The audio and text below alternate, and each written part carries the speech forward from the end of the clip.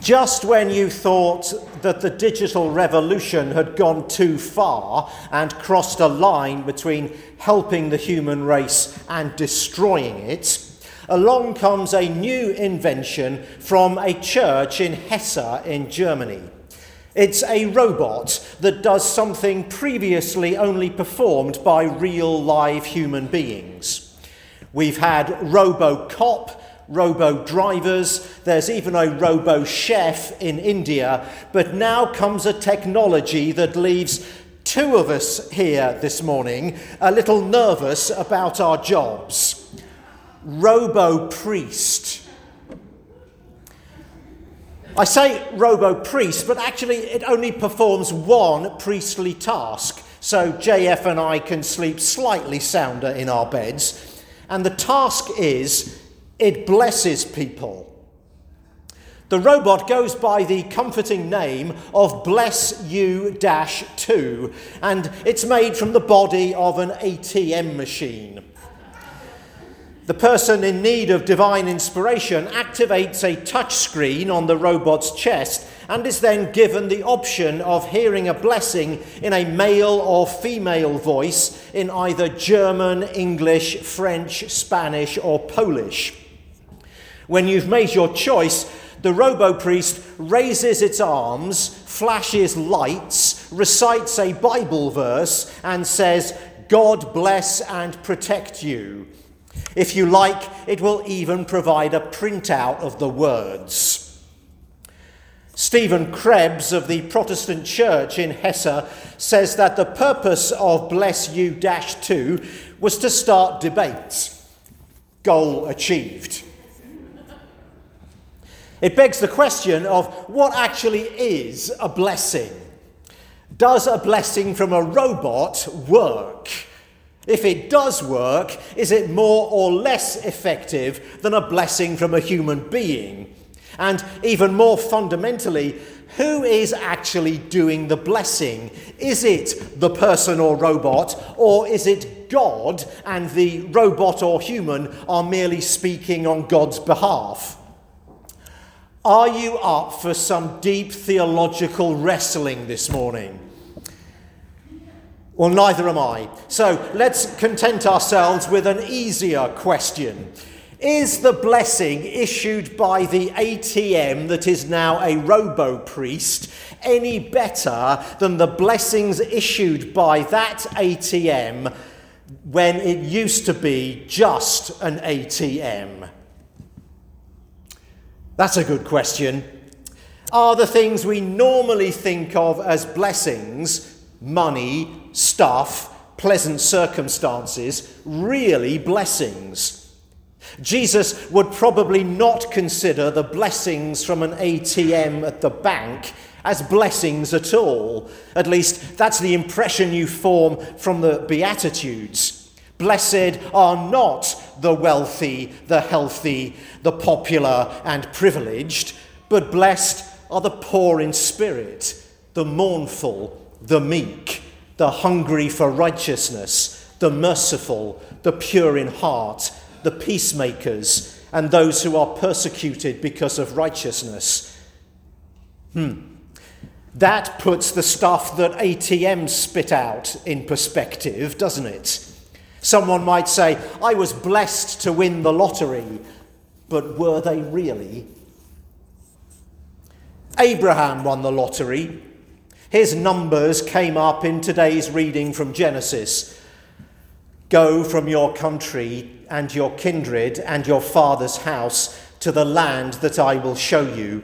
I will make you a great nation, and I will bless you and make your name great so that you will be a blessing. And in you all the families of the earth shall be blessed. Oh, this isn't an ATM. That's just money. This is a dynasty, a reputation, the blessing of being the founder of a great nation. This is a blessing in a different universe. That reading is just 3.5 verses long, but the word blessing occurs 5 times. The desire for more is human.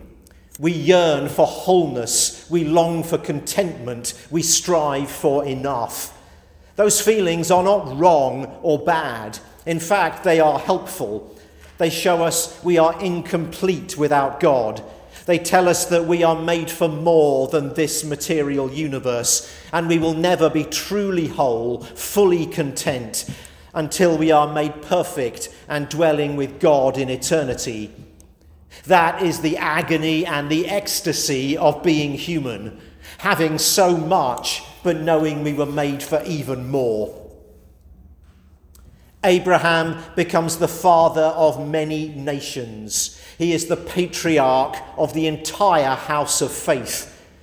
The members of 3 of the largest faith populations in the world, Christians, Muslims, and Jews, all think of this passage of Scripture as important because they see their own origins in Abraham. Between us, we make up 55% of the world's population. That's 3.9 billion people. That's a lot of blessing. And let's draw Sarah into this as well, the matriarch of faith. Abraham and Sarah's blessing was a son, lots of land, and the extraordinary legacy of faith for hundreds of generations to come. But why?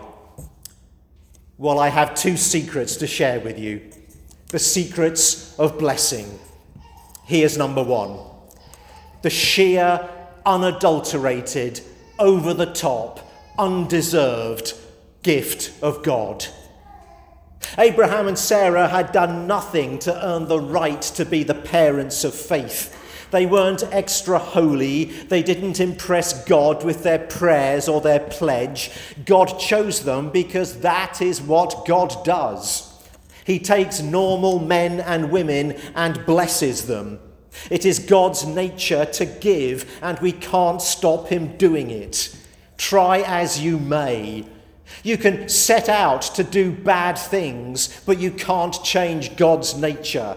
You can elbow people out of the way to get to coffee hour first and eat all the cake, but you won't stop God blessing you. God blesses you because that is who God is, not because you are who you are.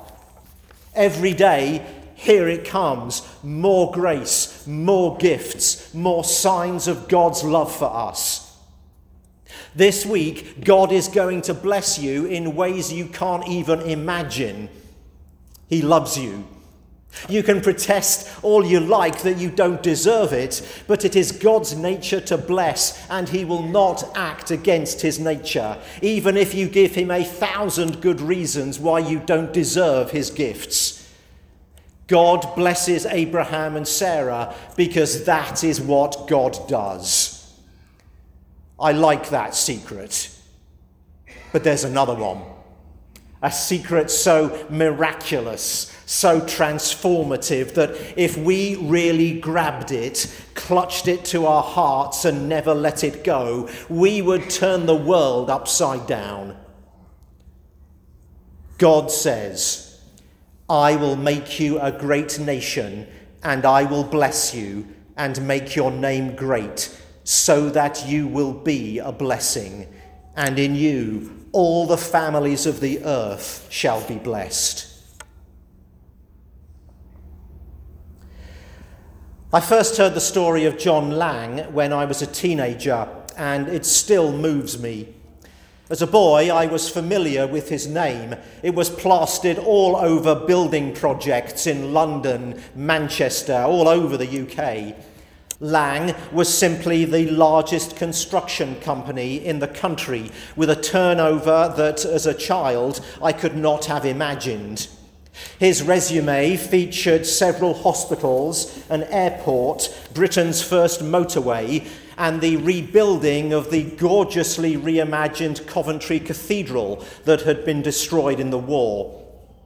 What I had not known about Sir John Lang was that he was a deeply committed Christian.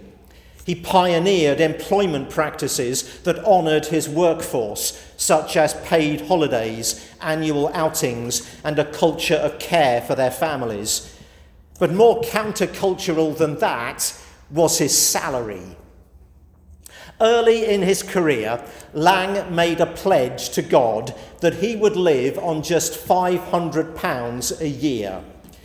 When the profits from his business reached tens of thousands, then hundreds of thousands, and then millions, he kept his word and gave it all away except for £500 a year.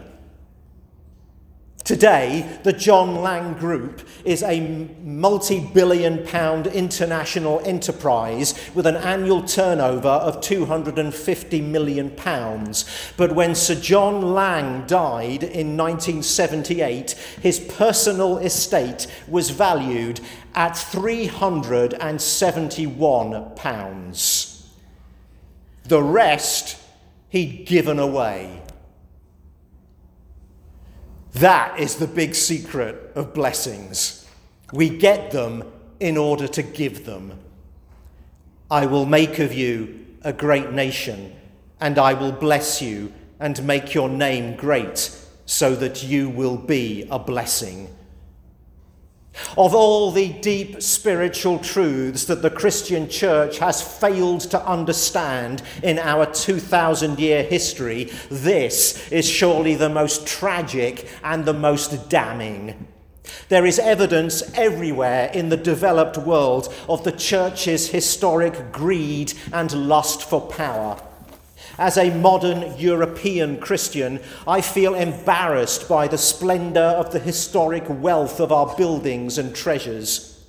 Somewhere, I suspect pretty early on in our history, we stopped seeing God's blessing as the way we bless the world and saw it as something to be hoarded, fought over, and jealously kept to ourselves. Today, we tourists marvel at the buildings and the artifacts, and rightly so. But what was Christ's church doing, accumulating land and making jewel-encrusted headgear for its clergy in ages when people were starving? Blessings are for giving away. We are blessed in order to bless. Yes, this is absurdly challenging, and yes, I am a hypocrite. I don't live like John Lang, and my lack of conviction in what I'm preaching makes me resist living like John Lang. For John Lang, it was the blessing of money.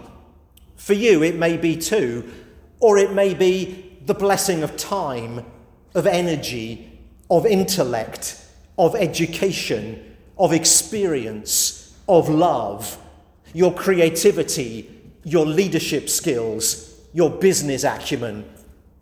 Hear the word of the Lord. We have been blessed, but not to stockpile our blessings, not to hoard our riches, be they material, mental, physical, or spiritual, but to bless others. Ecosystems exist because of flow. Cut off the flow of water in a stream, and before long you have a stagnant pool unable to sustain life. It's true of love. You receive love in order to give love. That flow keeps you healthy, happy, thriving. Data from the Gallup World Poll, a survey of more than 1.7 million people from 164 countries, has put a price on optimal emotional well-being. It's $95,000 a year. That is the sweet spot for feeling positive emotions on a day-to-day basis and be able to pursue long-term goals. Researchers from Purdue University observed declines in emotional well-being and life satisfaction after the $95,000 mark, leading to the conclusion that getting a large raise in income may well give a short-term happiness, but people making $500,000 a year are likely no happier than people making $95,000. We receive it and we pass it on. To stop the flow, to receive the love and keep it for myself, results in narcissism and spiritual sickness. Build a dam, stop the flow, keep it for myself, and I will fester as odorously and deadeningly as the stagnant pond. We have been blessed. May we now be a blessing. Amen.